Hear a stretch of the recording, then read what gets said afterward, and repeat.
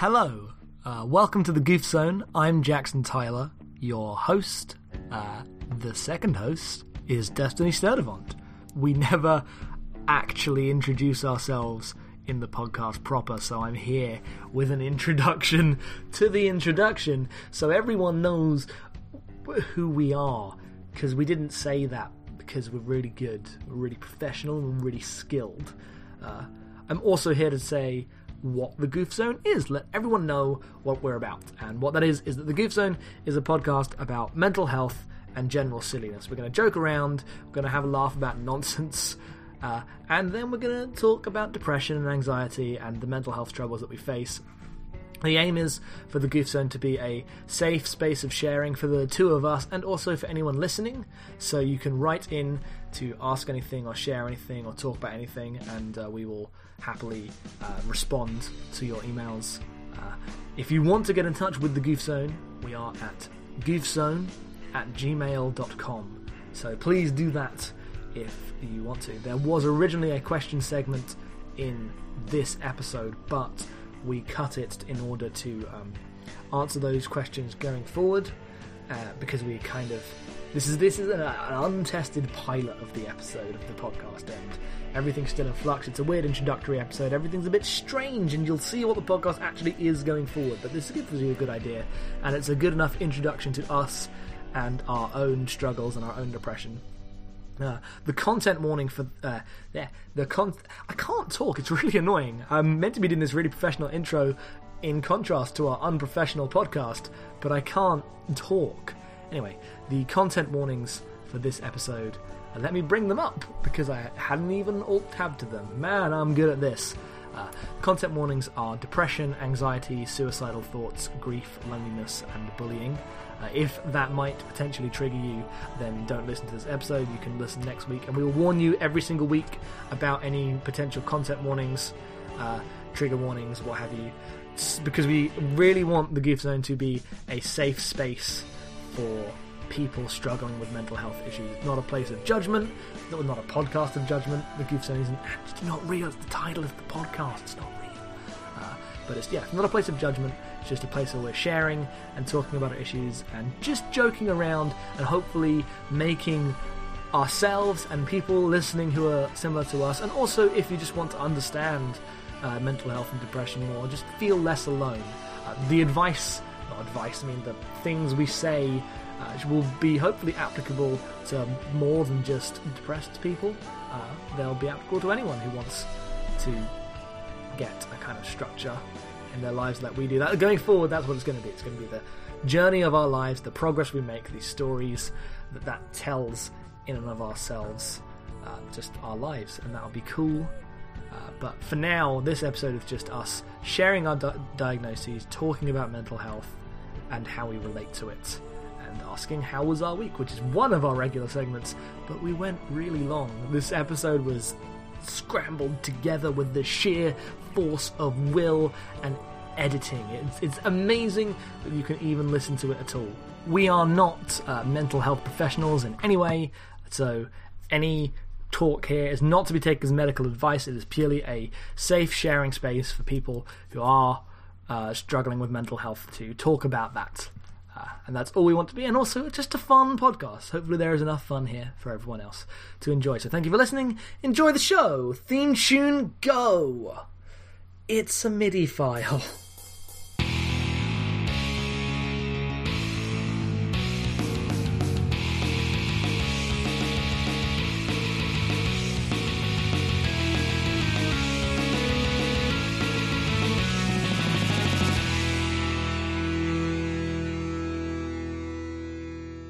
Well, Jackson, you don't know why. Doesn't even matter how hard you try. 99% of the things you worry about don't happen. All I know is that we're going to get sued, nice. So I better stop this attitude. Seems that they will eventually be a memory of a time I tried so hard. And got so far. But in the end, welcome to the Goof Zone. Welcome. I'm Jackson Tyler. And yeah, you like that? I love that. Podcasters. That was smooth as a baby's butt. I haven't checked, but I'm told they're smooth. You know and that's what? how smooth it is. You must if you How ever many get the babies' chance. butts have people actually checked the smoothness of?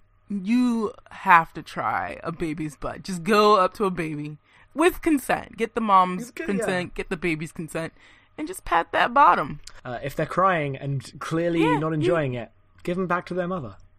Or their father, or their legal guardian. I don't mean to... Yeah, don't... Yeah. You gotta be more inclusive. I don't mean to just repeat all the structural bullshit I have been taught. You gotta... The goose ain't get that about out my of them. life. Yeah, we don't internalize oppression anymore. We're gonna work through it. Yeah, that's what we're here for. And to sing Linkin Park. Those are the two Oh, things. yeah. I'm here to stop internalizing oppression, and I'm here to sing Linkin Park. And We're here to dismantle all the bad structures, build up some good new ones, and just, do a little Linkin Park here and there. Crawl! Ow! Ow! I leaned back to sing Crawling in My Skin, and then the headphones wire was not long enough. You know what that was? It was a sign from God. Yeah, I was going to say that's from Jesus. Jesus. I was just going to say that. That's from Jesus. Jesus is telling you to stop. Jesus doesn't like Chester Bennington. He very doesn't much. like bad music. Jesus has good taste. Jesus likes Pink Floyd and Radiohead. Jesus likes Haim. Yep, Jesus likes Haim. Jesus likes likes that Lana Crystal Del Rey. Castles. Yep. He loves the new Blur. Oh, What he a loves Lord it. love new Blur. Jesus is so into that Run the Jewels these days. Woo! Have you heard the new Kimbra album? Said Jesus. Jesus said, yes, I have. We should get them all. I've heard the future music too. That's how it works. I know it all. I know what's gonna happen to ska. I know when the next big ska I've revival heard is. 8th wave ska, motherfucker. For I am the Lord. I've heard Anyway, 8th wave ska, for I am the Lord. I'm trying to intro the podcast again. We Oh. went from smooth as a baby's bottom to just ruined. Much like a baby's bottom does when... Heyo, when Hey. it eats too many strained peas. I'm Jackson Tyler. That's Destiny And Sturdivant. Uh-huh. Uh-huh. Hi. Hi. Hey. Welcome. This is episode 1. It is the first episode. The first zone. We're the what's the word? We're the leaders of. We're the presidents of the Goof Zone. The presidents of the Goof Zone. There can be 2. Fuck you. Yes, co-presidents, partners Partners in Goof. presidency, Partners in and Goof Goof. and presidency. We're gonna talk about mental health. Yep. We're gonna talk about apparently whatever we were talking about at the beginning of this podcast. It's called the Goof Zone for a reason. Like, Yeah. You know what you're getting into when you see that title. We didn't call it anything serious business, even though we knew we'd be talking about really intense, personal, serious topics, because this is what happens when he and I get together. We just joke around, and we riff, and we make each other laugh, and then we start talking about how sad our lives are, and then we make each other laugh again, and we realize, oh, life isn't so sad until it's sad again. it's pretty sad. Oh, but what we are you talking don't- about? One thing I'd like to clear up: a lot of people worry when you have another friend that's sad. Yeah. When you're sad, that you feed into each other's sadness. Mhm. Do you think you and I feed into one another's depression? No, not even a little bit. Okay, I worry about it sometimes, but then I feel like all the times I'm usually speaking with you, we laugh a lot. So, We laugh all the time when we're not crying. but it's not like we're crying all the time, though. No, but sometimes we have normal levels of discussion. Sometimes we get deep about whatever TV show or bullshit we're talking about. I don't know, we have good conversations, healthy conversations. Well, I think we have a good sense of boundaries. I think so too. Hashtag mental health. Hashtag mental health. Why are we doing this, Jackson? Who are we? So, what makes us hi, credible welcome. sources? Imagine if someone has listened to this and hasn't heard one of our ridiculous podcasts before. I assume you're listening to this because you know Jackson and I from other podcasts, and so is he. Yeah, that's my assumption, because we've done a really bad job at introducing ourselves to new people. So if you've managed to make Yeah. it through the intro, here is where we're actually gonna talk about what this is in a formal way. Yes. So, a couple of weeks ago, or a month ago now, I don't know, it was a while ago, I came up to Destiny virtually on Skype. I was just about to say, how did you do that? Was I in a dream? Yep, I came up to Destiny in a dream and said, podcast, woo, because I was a ghost in the dream. And that's what I do. You also had heard 8th Wave Ska. I called you on the phone, and whilst I was on the phone, I said, pick it up, pick it up, pick it up. Waiting for me to pick it up, pick it up, pick Pick it up, pick it up. Well, as I was trying to say, I wanted to, because we had our Badland Girls episode, which was ridiculous and good, but I thought we should do a podcast about mental health, because it's a conversation we have a lot in real life, and it's a big part of both of our lives, and we thought getting it public in a formal way is a cool idea. What are all your diagnoses? Diagnosis murders. Well, not murder. Not only is that a bad diagnosis to have on your list, it's not actually a medical diagnosis. Oh, so in this case, it is not murder. It is not murder, thankfully. Murder was not the case, if you will. No, so I have actually a kind of a story about my diagnoses. Yeah, that is let to me say, let me hear it. When I went to get my diagnoses, I am so sorry I infected you with my mispronunciation of diagnoses. Isn't that how you say that? yeah, that's the actual thing, but I'm also Okay. being stupid.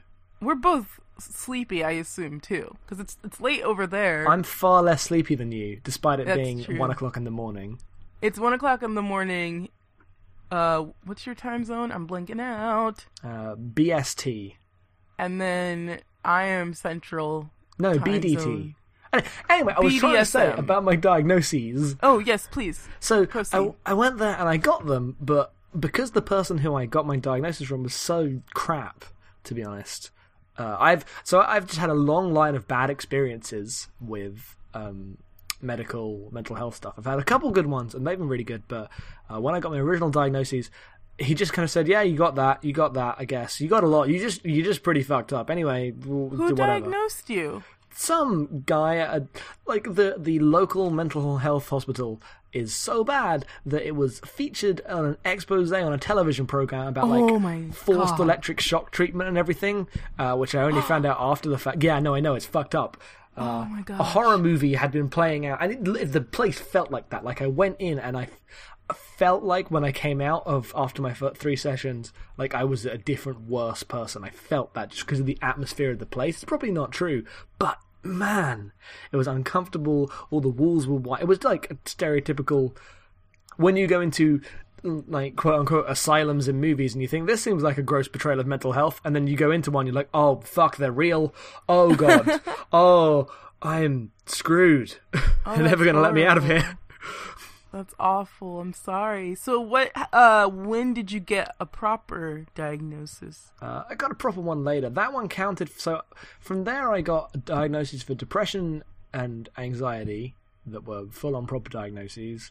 I had a kinda like half diagnoses for OCD and ADD, but they didn't go into specifics and how they affected me. They said, "Well, you do have obsessional thoughts and you do have attention stuff, but the good diagnosis experience I had was when I got diagnosed with Asperger's syndrome, and that person listened, they were good, they said, this is what you got, this is how, and I was like, oh, this is how it's meant to work, they do exist, hooray! Oh, good. I'm glad to hear that. So, when you got those, because that's a lot of stuff to hear. Yeah. Like, was it all at the same time, or was it spread out over years? How old were you? It was you? kind How of all long at the same ago? time. It wasn't long ago, it was only a couple of years ago. I think it was after I met you. Yeah, I it want to was. say. So it's pretty recent. Well, the Asperger's one happened a lot later. Oh, okay. That's the one I remember, but I didn't know, like, can you give us your story? Do you remember when you were a kid thinking, oh, something's up? That definitely happened. So, when I was going through school, I don't want to do my entire life story. I just want to give it a bit of an intro. No, here. just like how did your symptoms present? Like, did you notice them? Yeah, I That's totally all. noticed them. I was always weird and odd at school and separated from people and treated like something was wrong with me. But my mum fought against having a diagnosis. So I had a lot of support sometimes in certain cases from certain teachers, like something was like I needed special needs treatment for like Asperger stuff, but I didn't have a diagnosis until 18-ish. When I got my diagnosis, my reaction was sheer apathy, and every single person I talked to was surprised at that. I think I remember being told about it from your bestie, and I remember thinking, oh, really? That's odd, because like I didn't, at the time, I wasn't aware that, this thing is a spectrum. Just because one person who lives with autism presents it in a certain way, other people, not all people with autism, live and present in the same way. So that's why I was sort of surprised. But now I kind of look back on that, and it's a silly way to sort of react to something, because if it wasn't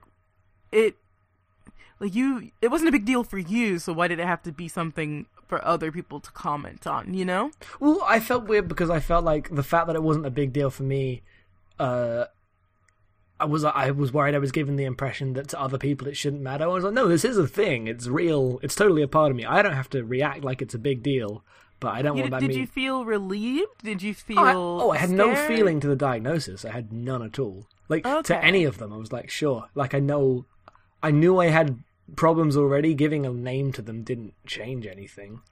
Okay. Because for me, it was the opposite. Like, what did you get diagnosed with? How did it go? What is your side of the story? My story. Your story.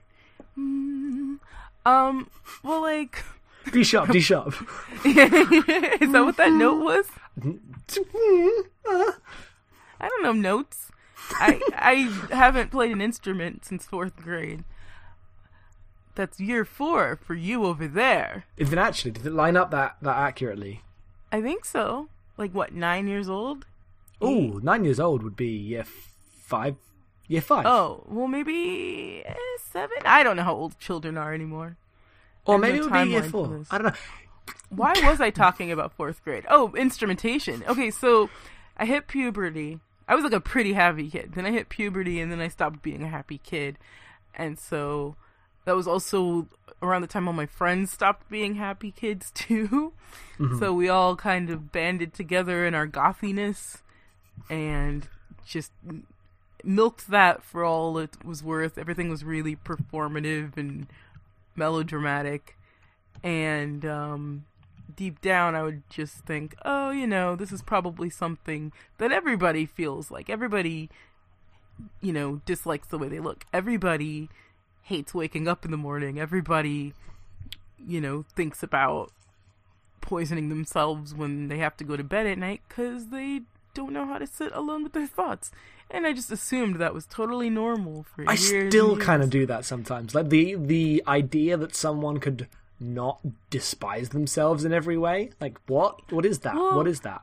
I assume everybody has insecurities and things that they like look in the mirror and they go, about. But I don't assume everybody had the same thing I had where, as an adult, I know that not everybody wakes up. I know, but I can't.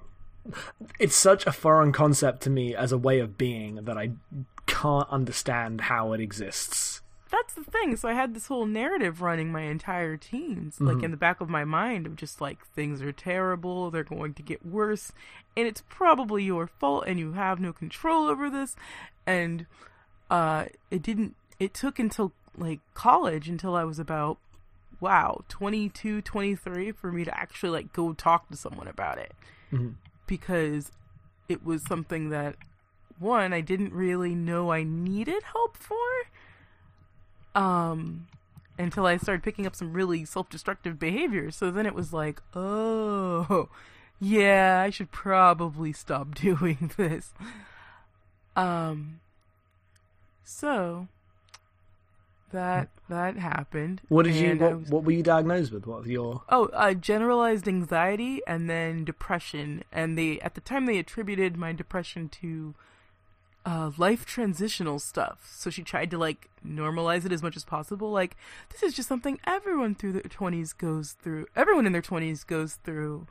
And I don't believe that now. But it was... Yeah, it was just a weird... I think she was just trying to make me feel better. I've I've been to enough. I've had enough therapy where like that I can kind of that a lot of what people say annoys me. Well, like, it wasn't necessarily annoying because I didn't think anything of it at the time because I was like, well, yeah, it's a transitional thing because everybody's, they're coming out of this naive childhood to see that, like, adulthood is actually way, it's when everything, sort of, like, you learn everything you thought was true isn't true, and you learn that, like, you have to take care of yourselves in ways that you never did before, and it's just really overwhelming, and you don't worry about, boogeymen under your bed. Now you're worried about money and whether or not anyone will sleep with you or whether or not you'll get good jobs, and that doesn't stop until you die. And so oh god, I figured sorry, I forgot you were 21. And so like, I just took it at face value. I was like, okay, so this will just pass once I get into more adult positions in my life, which sounds very sexual. Adult positions. Get into adult positions. So, when you tried missionary, what did you think? Yeah. I yawned. I've never done missionary. I feel good. It's one of my... Amazing. I think I'm just gonna keep that achievement so I can die saying, had a lot of sex, never did a missionary. That's my goal. Gold star kinkster. That's my life goals. I really think this is good. I'm glad you're forming goals. This is a good therapy. I'm gonna drive around with a bumper sticker saying, never done missionary. I'm so jealous. Anyway. It wasn't for lack of trying, it just seemed so pointless. Oh, no, I think that's the best way to think about it. Because it's like, when you're young, you're like, wait, we don't have to do this. We could just go straight to the more exciting stuff. Well, it wasn't even the more exciting stuff. It was like, this isn't easy. It isn't good. Why did straight people decide this was the one? This was the haps? Like, it doesn't make any sense.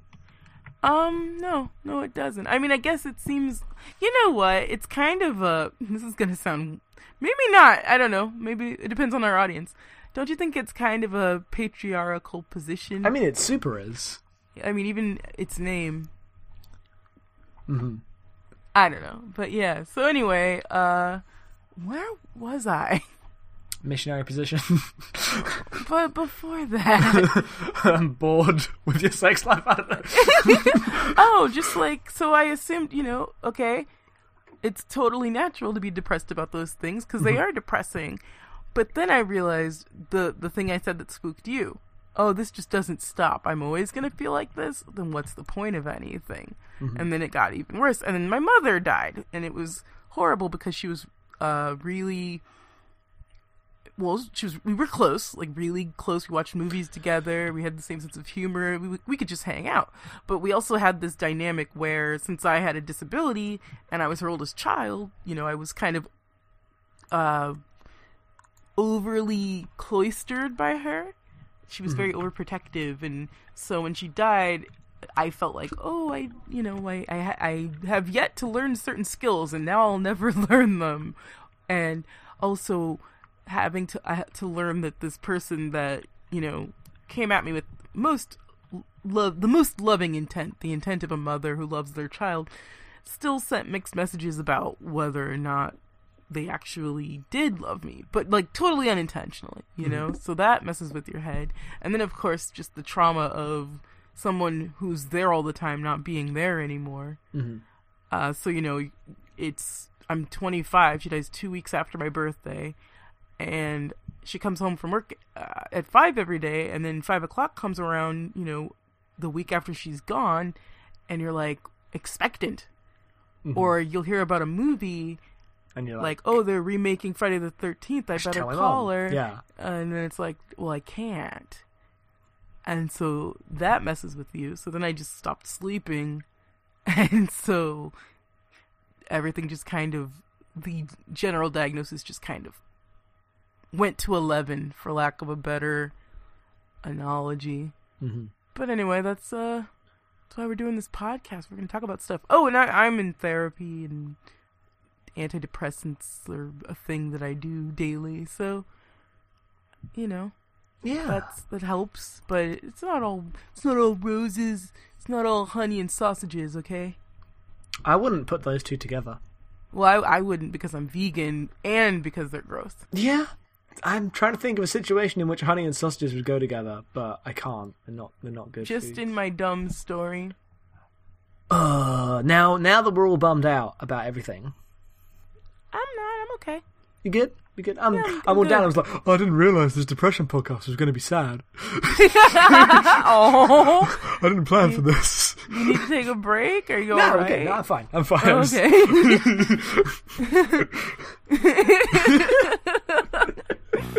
Oh no.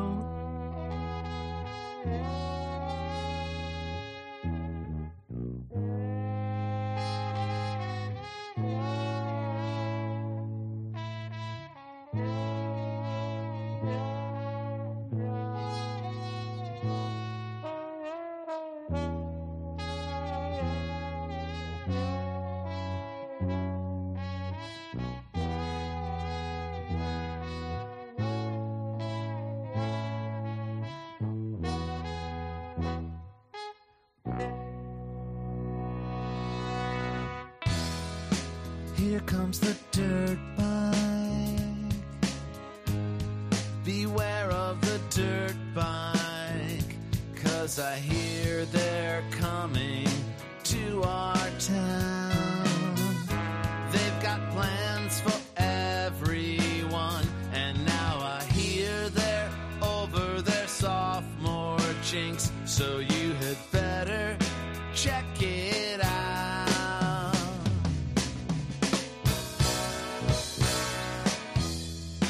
All hail the dirt bike, philosopher dirt bike. Silence as we gathered round. We saw the word and we're on our way. Now it's brainwashing dirt bike, ground shaking dirt bike. Now it's mind bending dirt bike in control.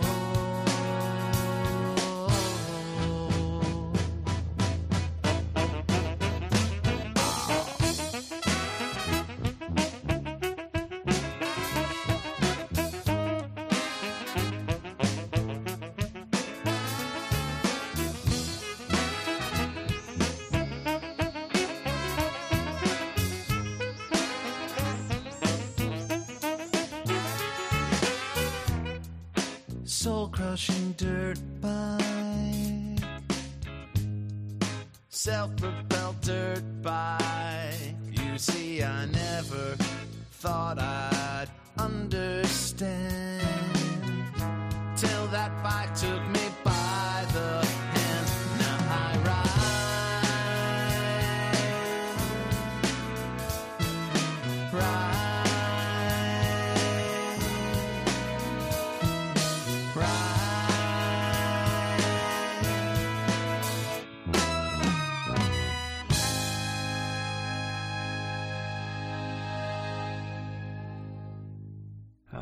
I tell you how the mental health situation is over here in terms of healthcare. You are not impressed. It was always sort of pitched to me as a superior health system, but it sounds like it's got its own downfalls. I mean, I guess I'm not surprised. No system's perfect, but... Well, they're dismantling it, kinda. Well, yeah, like it's being dismantled, and also... The mental health stuff is going first.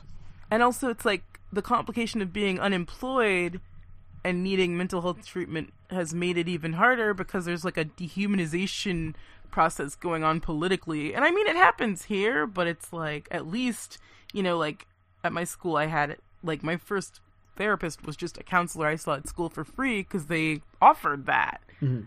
And like, do they have that over there for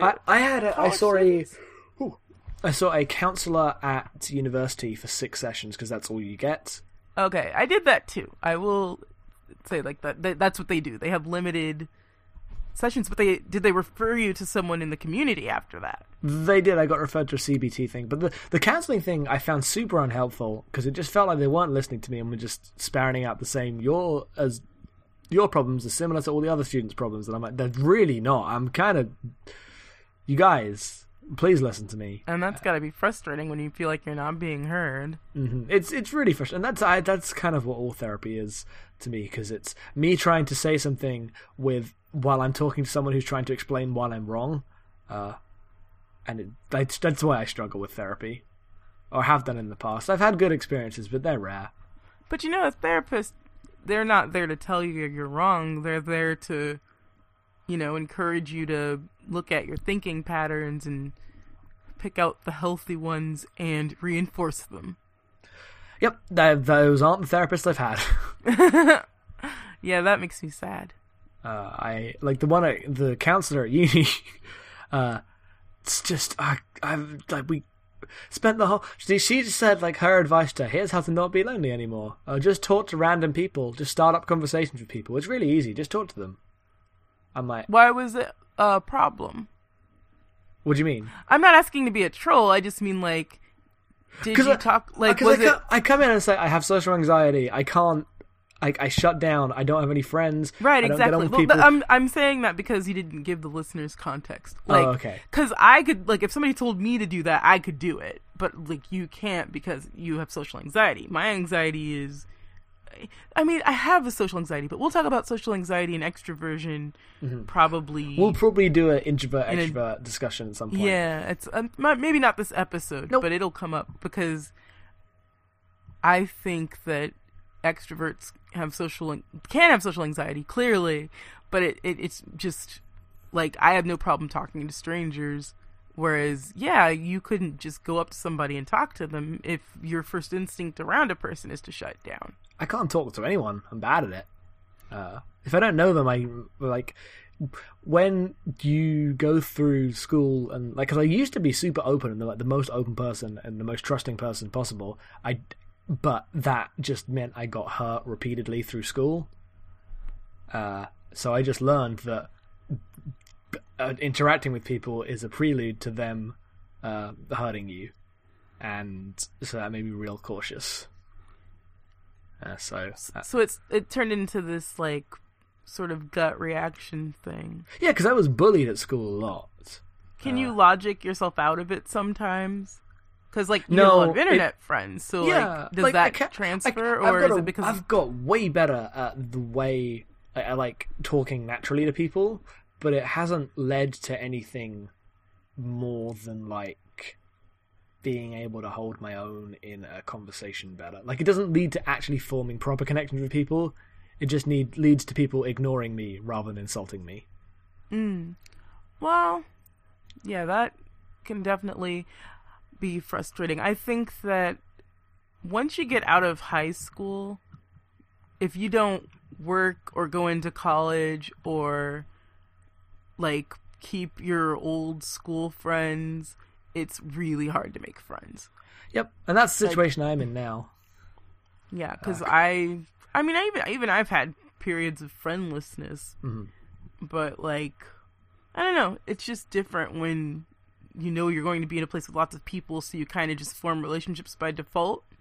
But you don't. Like, I don't understand that. It's never been the case. Well, I mean, they don't just fall into your lap. You talk to people, and then you realize, oh, these are people that I can... Sure, but I've never had that experience. The idea of going to a place where there's lots of people and then just having friends after a certain amount of time is foreign to me. Well, how did you become friends with the friends group that you had? It was one specific place, and it was through my sister. It was because I had someone to fight my corner. It was a musical theater group. So was it a struggle? Like, I guess I don't understand how... I'm not trying to be a jerk. I'm just trying to get the timeline. So you joined a theater group. Yep. Correct? And your sister was in it with you. Yep. So you did talk to people when she was there, like she made it safer? Yeah, well, like, my sister was popular, so they didn't pick on me or exclude me because I'm Yvette's sister. So I'm Yvette's brother. So they, like, I had suddenly I had like some status in a group, and I'd always been bottom before. Well, and you said she had to fight in your corner. Did like she actually have to get in people's faces? Yep, she'd stick up for me. Okay, so you got picked on within that group. Yeah, like at start. I always do. I always did. I still do. I don't know why. Well, people are monsters. Yeah, I don't like. Oh, man, I don't know. It's. I think that just it is one of those things where you kind of have to go in hoping it'll work out differently than all the other times. And I'm going to uni this September, and I'm going in with that attitude. But like, it messes me up to think that for most people, if they go to a place with lots of people, that they like can have some certainty that they will just make friends. Like the idea that can just happen is so foreign to me that it's like a trigger to think that for some people it's just a thing. I guess it's just the assumption that eventually if you sit there long enough, somebody will turn to you and just say, hey, and then you'll say, hey, and then they'll do something funny and you'll laugh, and you'll do something funny and they'll laugh, and the next thing you know, that's your friend. People make it sound so easy. I know, and it's not easy. I don't mean to presume that it's easy, but I hope you have a good September when that all opens up. I'm hoping. Very exciting. Hopefully I don't just get... If I keep getting bullied, I'm going to get more pissed off with all the people that told me it was because people were young. I don't think... I mean, I'm trying to remember college, and most of the people, like, there were jerks, but if they didn't like you, they wouldn't say it to your face. They would just talk about you to their friends after class. Like, it wasn't like... let's pick on them now. Like, it wasn't like high school where people would just throw things at people in the hall or pick fights with people for no reason. Sure. So I'm hoping that... But I feel like the first one still... Like, I've been in situations where, not even me, but where there's been this targeted thing. I would call it bullying, but it's never come to the person's face. Like, as soon as someone leaves the room, everyone will just rip on this person, and then they can feel it in the atmosphere when they come back. Oh yeah, that exists and too. That I run into that a lot. I ran into that a lot in my first college, and I've seen it happen to other people a lot.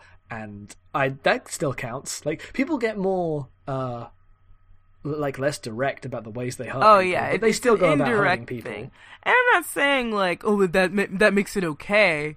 I'm just saying, like, I think that's why people say, oh, it's because they were kids, because kids are usually more direct and adults aren't. Mm-hmm. Well, I remember at school, I fought a lot against the idea that bullying was a direct... Like, our school had prided itself on how little bullying it had, because they took a survey, and the only person in my class that said there was bullying was me. So, good job.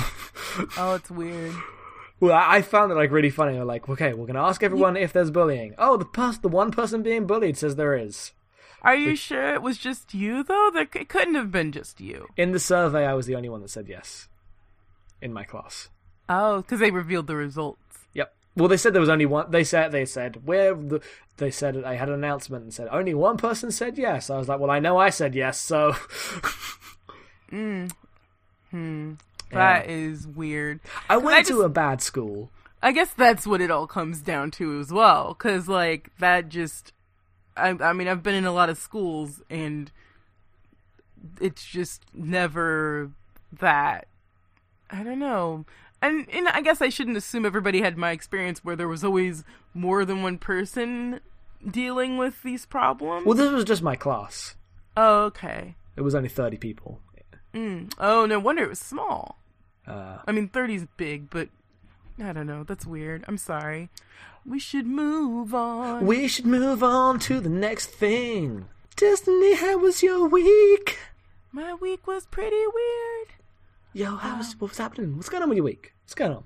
My week, well, I guess I'll talk about how I started my week. I had therapy on Monday. And we talked about some of my worries. I've had a lot of worries about my health. Mm-hmm. I have mild cerebral palsy, and I don't sleep a lot, and I don't eat very well because I work this job that just it's not even like a physically taxing job. I literally sit in front of a computer and type things. And it's stressful, but it's not the worst. I'm glad I have it. I wouldn't quit it or anything. But like I get home and I'm super tired. And then, so I just eat like peanut butter and jelly sandwiches. And then I started getting these headaches. And then like for months I've been having this thing where when I walk, my feet hurt. So I go to my therapist and I'm like, I have all these issues. And I'm like horrified because I already have this anxiety about getting sick, how my mom got sick, getting cancer and dying. And I have this like recurring thought in my head that like anytime I have a pain or a discomfort, it's like, oh, this is the beginning of the end. And I hate it. So I was talking to her about it, and she was just sort of like, I don't even know what she said to me because I have a really bad memory, but essentially it came down to just trying to get myself doing things that made me feel healthier, even when I feel really drained. But she talked about this thing of like thinking of your, I don't even know if she said your mind or your day, but she was just like, think of it as a bank, and there are things that just withdraw from that bank. So it's like work, that's a withdrawal.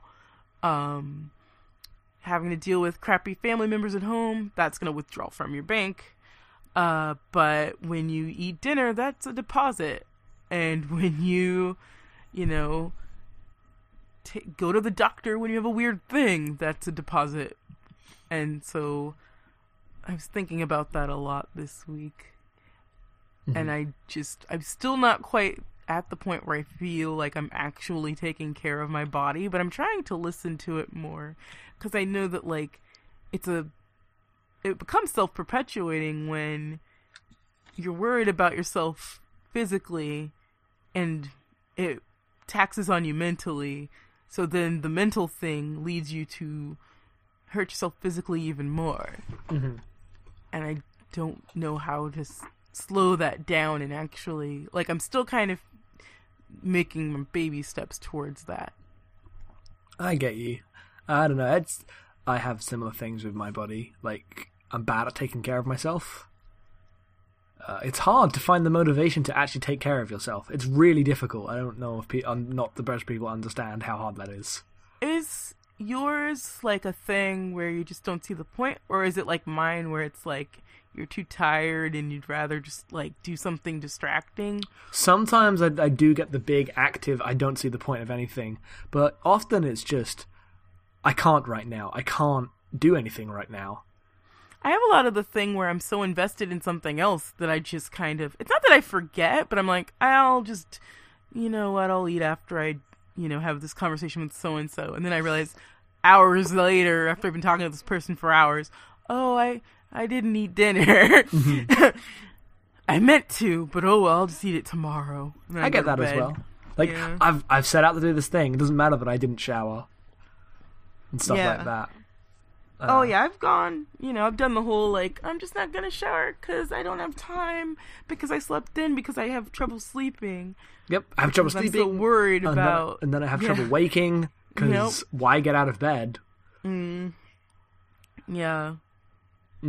It's hard. Or and, like maintaining any kind of I don't. For some people it's easy, but for me it's like really difficult to maintain a fully autonomous and successful and helpful eating schedule and eating well. It's impossible for me partially because I don't have control of my own situation. I live with my mother and my sister, and I don't really get to decide what I eat. I know I've talked to you about this, but like when the family meal is cooked, that's when you eat and that's what you eat. Even though I'm often on a very different sleep schedule to everyone else, even though that means I have to like not eat at certain other times, and I just want like my own control of my own. Like, I'm depressed. I need control. I need control. Even though my mum thinks she's really helping me by being really stringent about the stuff. So no, this is there for you. This is to help you. This will make you get better. But all it does is make this other thing that I can't break out of. Are you eating 3 meals a day? Sometimes. Usually it's 2. Okay, yeah, I'm at a 2. It's like a tiny lunch, tiny dinner situation, which is really slowing down my metabolism. And I gained 15 pounds very slowly, but I did. And now it's like part of why I'm having so many foot problems, and that's really not fun. Why did I bring that up? Oh, but just like, yeah, not like, okay, so yeah, you live at home, but it's like you're home more than anyone there. Mm-hmm. So you think you could just eat whenever you wanted, but it's a little more strict. Yeah. Also, that more ties into the idea of when you're depressed, needing to carve out your, like, the obligations you do have, even though they're there to help you, become these other, like, things you can't escape. Because you latch on, you need these mental, or I'd say I need these, like, mental routines, and knowing how things are going to go, I need a certainty and a structure. And when the structure is decided for me and doesn't actually match up with what I really need, it makes things very complicated for me. That makes a lot of sense. That makes a whole lot of sense. I think so. Because there's a mismatch of priorities and expectations. So of course you're not going to feel good about it. Mm-hmm. You have to be able to have some input. Yeah. Like, because what do you do with your current eating schedule and health? Like, keeping yourself up? What are your tactics? How do you do? It's all on me. Because, you know, nobody's really checking up on me. It's not like when I'm a kid and my mom's like, oh, you didn't have a very good lunch, so I made you spaghetti because I saw that you only had that Pop-Tart, you know? Or somebody coming up to me and going, did you eat? Like, that doesn't happen. So it's, you know, I buy my own groceries, even though I live with my grandmother and my sister. Well, I don't live with... My sisters don't live here. I have 2 younger sisters. They've both moved out, but one of them is kind of hanging around because she's giving me a nephew. And have this nephew. She's giving it to me. I bequeath unto you a nephew. Ein Nephew. Ich bin ein Nephew. That's weird. That's real weird. That's going to be our first t-shirt. Ich bin ein Nephew. Ich bin ein Nephew. But yeah, so, like, my grandma doesn't really cook for herself. She just eats whatever, like, she has a billion children, so they just bring her salads from here time to time. And then, like, I'm a vegan, so that's why I buy my own groceries. Because that was, like, one of my conditions of veganism was I didn't want anybody else to have to pay for my weird fake meats and my vegetables that nobody eats but me. and my special milkless cheap bread. So anyway. Please join my electropop band, Milkless Bread. I feel like when I was in school, it was way easier because there was a cafeteria right there, and I had tons of free time. So, like, if I was studying in between classes, it's like, oh, I'll just pick up a pizza, or I'll just pick up some fries and a veggie burger, and then, like, when what was I trying to say? I was walking around a lot, so the weight thing wasn't such an issue. And then, like, I came home when my mom was alive. She would always, like, help out. Like, oh, I made you some quinoa. So then all I had to do was, you know, put a protein on it. So when when it all fell onto me to do all that stuff for myself, I just can't muster up the energy. It's not even that I want somebody else to cook for me. I just, because I feel like that would make me feel really bad. Like, if my grandma was suddenly like, I'm just making your dinners now, I'd feel really crappy. Yeah, like I said, you don't actually want to rely on someone else's structure. You need space to form your own. But at the same time, I'm totally free to make my own structure. Nobody's telling me, oh, don't eat that. Oh, you can only eat at this time. I'm just not, I don't have energy, I feel like. I feel like this also speaks to the difficulty everyone has, which is the impossibility of finding and sustaining a mentally healthy life with 9-to-5 corporate employment.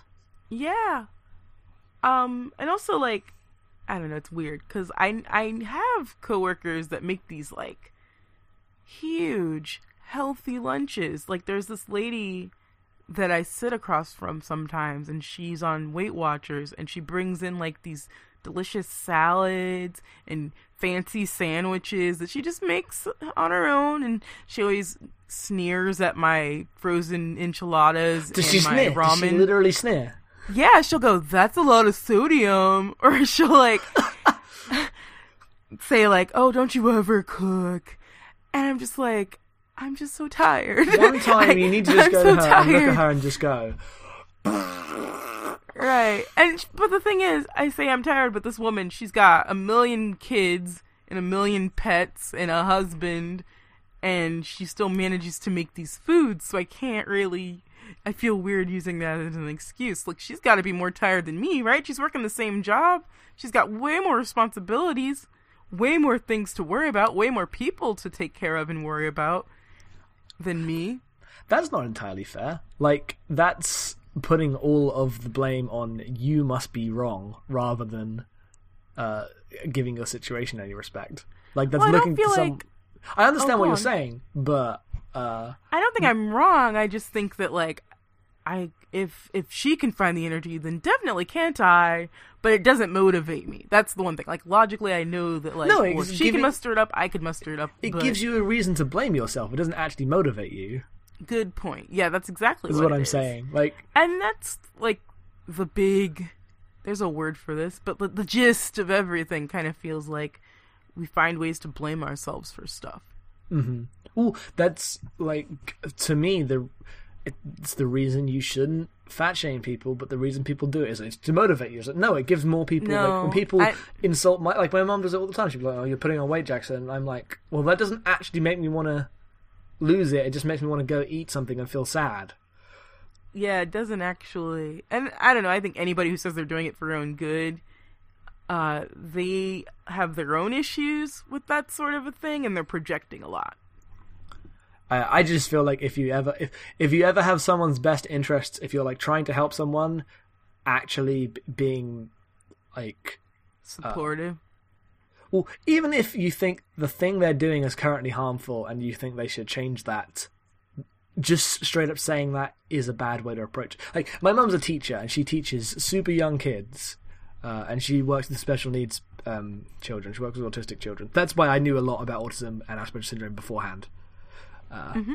So I had all that content. Like, my mum said, you could probably get a diagnosis to me at, like, 15. Like, oh, okay. We had that conversation, and I knew that stuff before all the diagnosis went and happened. That's actually pretty interesting. Yeah, but, like, when she goes on a lot about how some teachers don't realize that sometimes when a child is, like, punching another child, if they're really young, they're not doing it to hurt the other child. They're doing it to get the reaction that they want. Like, it's a form of communication.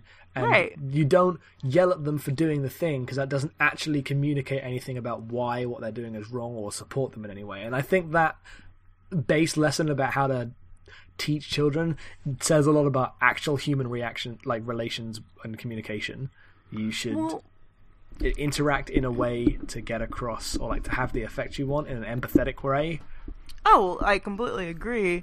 But then it's like, if you think about it from the point of view of someone who, you know, hates this thing about themselves, and they get frustrated with themselves, and that's kind of where I get into the whole projection thing, because it's like, if, you know, my grandma's weird about food, and then she sees me gaining weight, she's like, well, I don't want her to end up like me, so she'll make little passive-aggressive remarks about my weight, and if I don't react, she's like, disturbed. She's like, well, you should react. And so she'll start talking about diabetes and pain, as if people don't live with those things and have perfectly happy long lives, and or like that they're horrible things to be. And I'm not saying like, oh, I won't care about my health. Like, I'm totally preoccupied with my health, but it's not a motivator, and it comes out of a frustration, I think. So I try to be empathetic on the other end too, but it's not, like, it's one of those things I just kind of have to shrug it off, because I know it, if I listen to her, it'll just make things worse. Mm-hmm. Yeah, I get really annoyed with people giving, like, well-intentioned advice. Because it's usually more about them than it is about you. We just talked about off the mic, like, about how sometimes people will say things to you like, oh, before I got my antidepressants, people would say to me like, oh, well, once you get on antidepressants, you won't think blank. Ooh, and it's like you'll say a thing like, hey, I'm feeling like this, and this is me at the moment, this is how I feel about this thing. And they'll say, well, yeah, you won't feel like that later, it'll be okay. And they're trying to reassure you and help you, but what they're really doing is, or what you internalize is, the way you are now is wrong, and I am not okay with that. Also, it's dismissive. It's like, oh, well, what, you don't count. Yeah. The version of you that doesn't exist yet, that's the one that counts. Just like, saying, well, how am I that's supposed your to feel depression. now? Yeah, like, I'm still me. Like, I have illnesses and mental health struggles, but that's no reason, that doesn't make me and my viewpoints less valid. Mm-hmm. Exactly. Like, everything you do and the kind of person you are, even like outside of mental health, that affects your viewpoint on the world. Like, I'm a black woman, that affects how I view things. If every time I said something, somebody said to me, well, you only think that because you're black. If you weren't black, you wouldn't say that. It's like, oh, I can't not be black, so stop trying to take that away. Don't discount my feelings just because they don't fit yours. We all have different viewpoints on how things go. Now, if you were actually like saying something destructive, like, there's no point to me being alive, that's when you have the, like, sort of real talk, tell the person, that isn't a true thing. Yeah.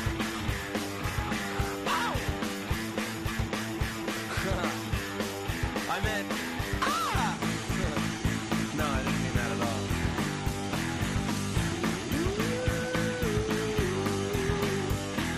Here in the streets of American, right to the bottom of the meaning of life. Studied all the rules and there was no part, but I let you in just to break this heart.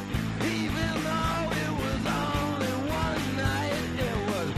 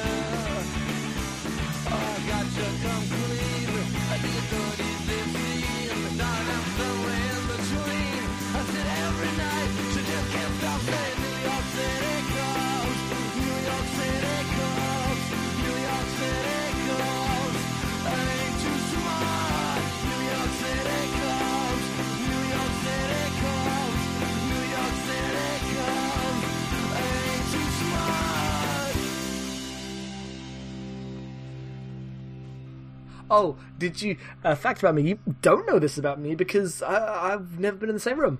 I was famous in that musical theatre group for giving like 2 strong high fives on accident. I give firm high fives. Oh, you're a painful high fiver. Yeah, I go into it and then it goes bad sometimes. Sometimes you get really good. You get the crisp sound. You don't hurt nobody though. No, I'm all right. I'm fine. You're too enthusiastic. On Tuesday, I was with the one person I still know from that group, and we high-fived. It was one of the best high-fives I've ever had. I'm Just proud of you. Sound perfect, feeling perfect. No one was hurt. It was satisfying. Did you get that little burn after? No, A little no friction burn? Then it was no friction good. burn, no nothing. It was you don't really stop to appreciate. Hey, it's about the little things, all right? It was such a good high five, and I just had to take a moment. Just take a mo. And I remember we said afterwards that the thing that we had high-fived about, it was a sign that it was a good idea, and it was real. Fucking no idea what we were talking about now. That's hilarious. I'm really glad you have someone to high five, though, if that's like the thing you do. Oh, that's the saddest sentence. What? You said you didn't have anyone, and then now you're talking. Why is that sad? I can only read that in a sad way. Like, I guess I do have someone to high five. That's what my life's come to. But I have a person I can high five sometimes. there's nothing sad about being grateful.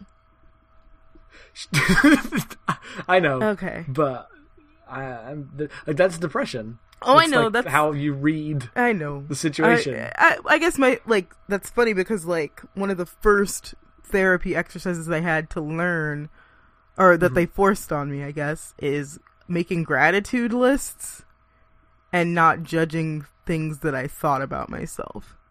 I can only judge them.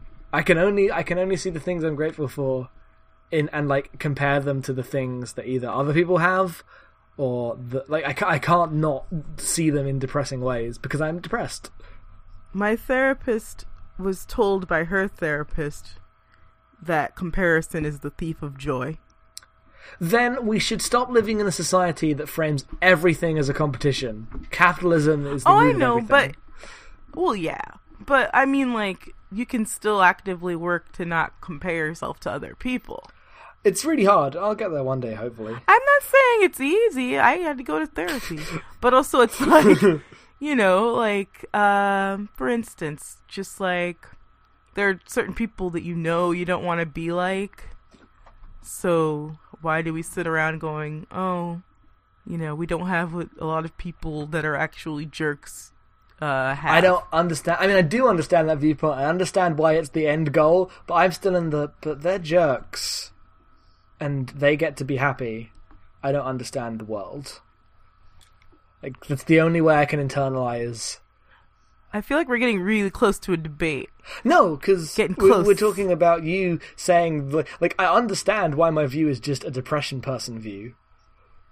But, like, also, does that mean I'm dismissing you like we were talking about in the first segment? Like, am I saying your opinion's invalid? Because I don't feel like I am. No, I think but the wording is. I don't know. We just haven't. It's fine. Because I feel like it's not that.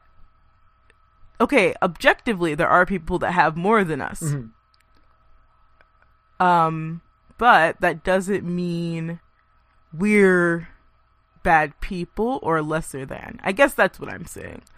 Mm-hmm. That's true. So yeah, you'll feel that burn. You'll feel that, they get to be happy and I don't. Well, I specifically only get that feeling for, like, people who've bullied me. Like, that's a thing of, like, people who are younger who... Like, it's growing up and realizing that the people who were jerks to you were happier people or get to be happier people because they were jerks to you. And that's a really hard thing. Do you think that's true? That they're... Not that, like, they're direct... Like, what they did to you makes them happy? Not that they're, like, directly thinking, that time I was a jerk to Jackson was a great thing, but, like, They were a jerk. I won $1 million. I punched Jackson and I got $1 million. Like, they were a jerk to me, so they fit in. So like that, they did society right at high school and came out better for it. And society right in my high school was you were shitty to me. Like, and you probably feel guilty about that getting over it. But this is why I struggle to have sympathy for people saying like, I hurt this person a lot when I was younger, and how do I get over that? Because I was always the person being hurt. So I know that I bet there's a bunch of people who hurt me that are thinking that, but it's really hard for me to get to, because I can't. Well, you were the one that went through it. But it's also like, I can't. People always get on at me to like let my pain go or whatever, and I feel like I'm still feeling every feeling I've ever felt, and that's really stressful. Yeah, you can't do that. You gotta find a way to take those things and lock them up or throw them into a river. That's something for you. My actual technique is like writing. You write a lot. I wrote a lot, and I'm probably going to start on this website doing like actual personal writing, because I put that into games writing before, and I will keep doing that. But I'm just going to have straight up, here's the essay about my thoughts and process and where I am, because I think that would be super healthy. But I mean, like, I wrote a script recently. It's not great. It's fine. It's a first draft. It's finished. Like, it is a complete I read some of it today. Did you? Yeah. I realized I had not finished it, and I meant to finish it faster, so I read a lot of it during my lunch break today. High five. I said that like... That's a painful high five. It was only... I wasn't looking at your elbow, so I probably missed. It was only painful, because I feel like I said high five like Borat. By accident. I didn't hear that. Just coming in like, oh, it's 2015. Have you heard this new meme? My wife, like... You know what, that's one of those things that people would say as a joke last year, like on different comedy podcasts that I would listen to, and it became funny again. And then became unfunny, like the... Yeah, like it goes in loops. Like 5 years' time, my wife will be like, it'll be on its second irony wave. Yeah, that's what it is. It's an irony thing. Like, we're using this to be ironic because we know it's a bad joke, and it's funny because it's a bad joke. And then they just started using it as a real joke. And what happened? Everything broke. Yeah.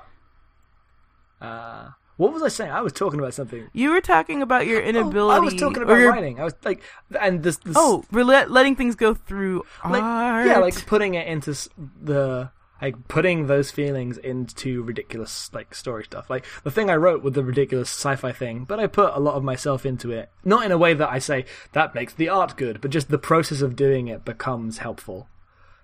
Well, yeah, catharsis. That's the thing. And maybe maybe this is just me. I don't know if you do this, but like sometimes I can put it into writing or something else, a comedy sketch, and then I can detach myself from my actual stress about it. Oh, no. Oh, well, okay, like, I do stand-up comedy. And my first jokes were all about my mother being dead. Those were all of my jokes. And then I did a lot of jokes about race, because I was always angry at these white comics getting mad at me for talking about race when all they did was talk about their white penises and all their humor. And I do a lot of vaginal humor with Badland Girls, because we're usually the only women in the lineup on these shows. And it makes people uncomfortable, but it also makes them laugh. So, like, being direct about the things that stress me out actually help my, like, well, one, it helps my comedy, but then I kind of get to, I'm a little closer to being over it in my personal life. Like, I don't get so angry about the dudes because I know I can just tear them down in comedy. Mm-hmm. And my mom dying hurts a little less because I have all these dumb jokes about it. Still hurts, but, you know, I can kind of detach. I feel like the things I'm insecure about. Sorry, I'm interrupting you. That's fine. I feel like I do that for big things or for impersonal things. Like, I do that for specific things. Like, that's my coping mechanism for the fact that we're in this terrible government now in the UK. Yeah. You can't do it with everything. I was genuinely worried that I was going to be unable to like go to university because I would be like the Tories' policies were so bad that they're basically saying if the the poor and the mentally ill should be killed and should be allowed to die, because that has actually happened. There was a report about how many poor mentally ill people have been killed by the cuts to the support service, and it's in the thousands. People are dying. People just like me, hey, they're poor, they're mentally ill, they couldn't support themselves, and they died, and there are thousands of them. So everybody who voted for that is saying directly that they want me to die, and that's the only way I could read that. So my way of coping with that is detaching myself and making jokes about David Cameron and whatever. But my way of dealing with more internalized just feelings of bitterness or loneliness, that stuff's way harder to detach myself from. And I feel like I'm way too deep, and I'm trying to keep up above in my head. Stop those pop punk lyrics right now. This is a Linkin Park podcast. This is a rap rock podcast, not a pop punk podcast. What I'm saying is I feel too much, and I haven't become too numb. That's more like it, son. That's more like it. I'm sorry for what I've done. That's gross. We should stop with the lyrics and get... Oh! You're lucky I can't remember any more Linkin Park lyrics. I'm really happy because this is my December. I'm not going to do any more. I'm breaking the habit. Oh, I hate us. Oh, so I wanted to say before you got really Linkin Park and what was that other band? What was the pop punk band? Sum 41, All Killer No Filler. All Killer No about it. All Killer No Filler about it. That taking actually some of the stuff I internalized and making my embarrassments public and being able to control how they're taken by others is a big boost to me mentally. So comedy helped a ton. It's because I don't really write anymore. I journal still off and on. That was the thing that really helped me growing up, journaling. But not so much.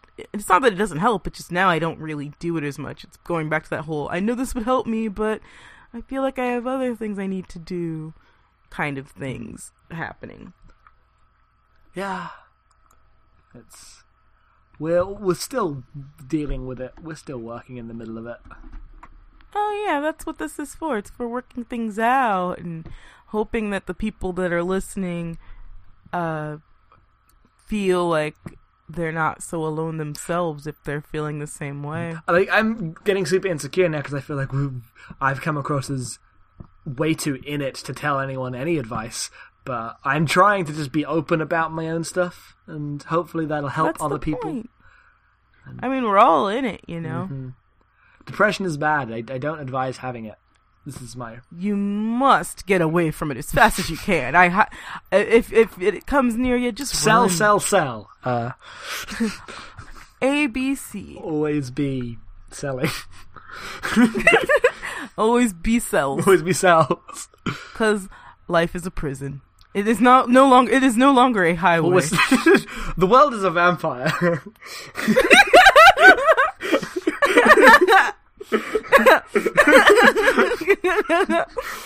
Oh my god. What if the entire speech from Alec Baldwin in Glengarry Glen Ross was delivered in The World is a Vampire voice? That'd be amazing. Always be closing. What is Billy Corgan up to? Second prize, second state Naz. Oh, Billy Corgan, I don't know. What is he up to? Is watching vampire movies? I just feel like he's doing silly things. I haven't really looked him up lately. Somebody write in and tell us what Billy Corgan's doing. Billy Corgan, let us know. Hey Billy, if you're out there, we're thinking of you. Maybe he's like a farmer and he's literally smashing pumpkins, and Aww. he was doing that, but only halfway through doing that did he realize, and then he went, huh, and carried on with his life. I hope he did have that. I hope he is a farmer. Would be nice. But our plan for the beginning of this segment was I'm going to talk about how my week went. We didn't. We just talked about stuff. This has been a loose intro episode. Well, yeah, my therapy experience, that was just Monday. nothing else happened, I guess. I was mad at people at work today, but I feel like we can talk about it in another episode. We have an Evernote thing where I just write down, and you write down things that we were thinking about or things that happened, and then we might bring them up. Like, it's no obligation, but we have a bunch of them in this Evernote document. I wrote down things like McDonald's line frustration. What did I write? Oh, dreams about my mother. I keep having dreams about my dead mom, you guys, in which she comes back from the dead, but not in a ghosty way, just in a I was on vacation and now I'm back kind of way. Like, she's got a new hat or a new hairstyle, and we're all mad because we're like, you've been gone for 5 years. Yeah, but I got this hat. Like, yeah, it's cute, right? I got you all bracelets. Like, you guys got these bracelets. Like, oh, okay, it's fine, I guess. Yeah, and then you wake up and you're like, oh man, I was with her and now I'm not. Dreams are sad and hard. Not all of them are. Most of mine are pretty neutral, to be honest. But this week has been real mom heavy, dream wise. Mm-hmm. To swerve away from real dreams, the subconscious, and talk. I just wanted to share the anecdote about my dream on Christmas Eve when I was 6 years old. Do tell. I dreamt that I really wanted a bike for some reason, and I dreamt that I had a bike. And I got the bike in the dream, I drove it around, it was the best thing, it was the best day of my life, basically. And I left it downstairs in the hallway and went to bed. And then I woke up the next morning, certain in my mind that I had a bike downstairs. Oh no. Ran downstairs and was like, went into my mum's room, and said, someone's stolen my bike! Oh no! And she was very good. No, it's fine. I got a bike eventually, like a few years later. We were too poor for a bike. We honestly still are. We don't have very much money. We are devaluing our street by living here. That's how poor we are. So I feel good about that. Because that's kind of badass. Yeah, I feel good about that because we live in a neighborhood full of just posh, terrible people. Don't live in Surrey, is my advice to people in the UK. Yeah, that was my dream. But, yeah, nothing really happened my week. I got annoyed at the McDonald's line thing. I just wanted to say was, so, you know when you go to McDonald's? What's the deal with McDonald's? And they put everyone in, like, there's like 8 cashiers, and they put everyone in lines for all of them. Collectively as a people in that McDonald's, something beautiful had happened, and we made one line. There was one line for all of them, and the line stopped, and then you went up to your cashier, and you ordered the terrible food that you were only there because you were sad. And everyone knew that, and there was a sense of respect about it. And just watching the disillusion of that, as certain people were like, fuck this, I'm going straight for fuck it, I'm getting my burger. I found it really sad. I was like, this is somehow poignant.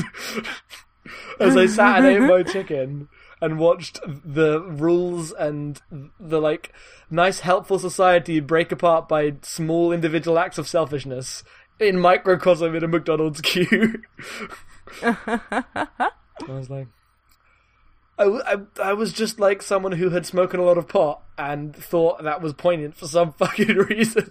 Oh, I know that feeling. This McDonald's line. Well, that brings us to the end of the special 2-hour pilot. The debut episode, the season premiere, if you will. Directed by J.J. Abrams. That's why it's super long. Doesn't he do that? He usually makes his pilots long. I don't know. I always associate long movies with, like, old directors, like Eisenstein. I meant, like, long pilots, like long TV pilots. I don't know. That's less about the showrunner and more about the network and how hype they are. Fringe was 90 minutes long, that pilot. Was it? I don't remember, and I think I watched it. I just don't remember. We should do a plug zone and an outro and get out of here. Yeah, I feel like I've talked too much. I feel really bad now. As ever, we both feel terrible, and we've clearly wasted all your time. I'm like, this is not a good podcast because I talk too much and I interrupted Jackson too much, and then I discredited the thing that I did the thing he said that people do that's dismissive, and then this is not a good podcast. I feel like my apology wasn't good enough, and then my advice was bad. And then this is not a good podcast because I feel like I just talked about my depression a lot, and everyone's gonna. This depression podcast was too much about my depression. Yeah, and everyone's just gonna think I'm telling them to be depressed, and it's bad, and I'm wrong, and everyone should disassociate themselves from me, and that's why it's bad. And then I stepped over everyone. Good. And this is the goof zone, and we're sorry. Yep.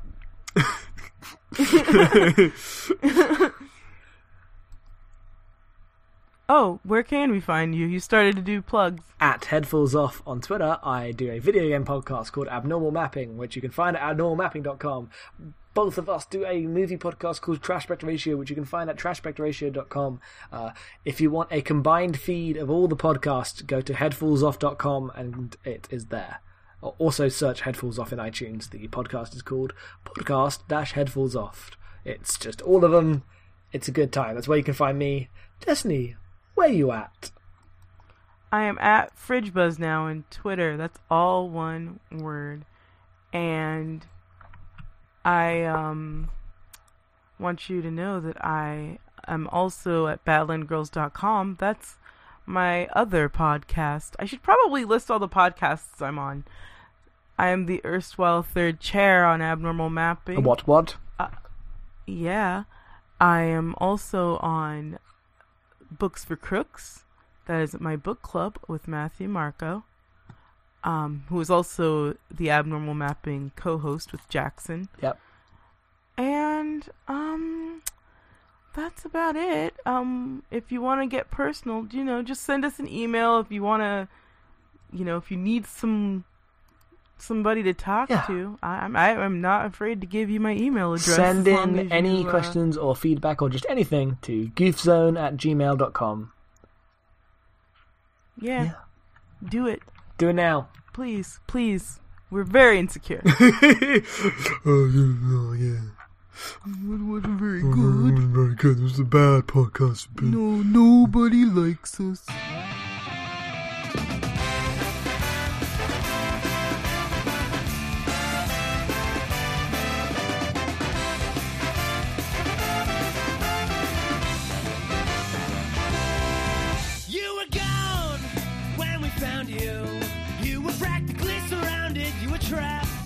But the opposition stalled. The blotter ain't cold when they saw the look of love in your eye. Maybe the times we had, they weren't that bad, and everything else was part of the plan. We sang, I don't know where we go. This is the alpha, omega, beginning and the end, and we all just idolize the dead. So you were born, and it was a good day.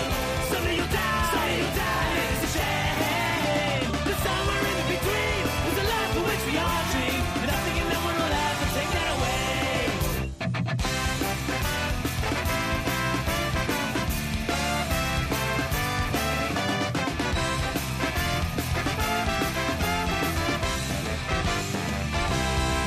You had a love when the love had you, and nothing mattered, you were fine. And some will complain, they're just bitter, what a shame. They know that loving and losing is better than nothing at all.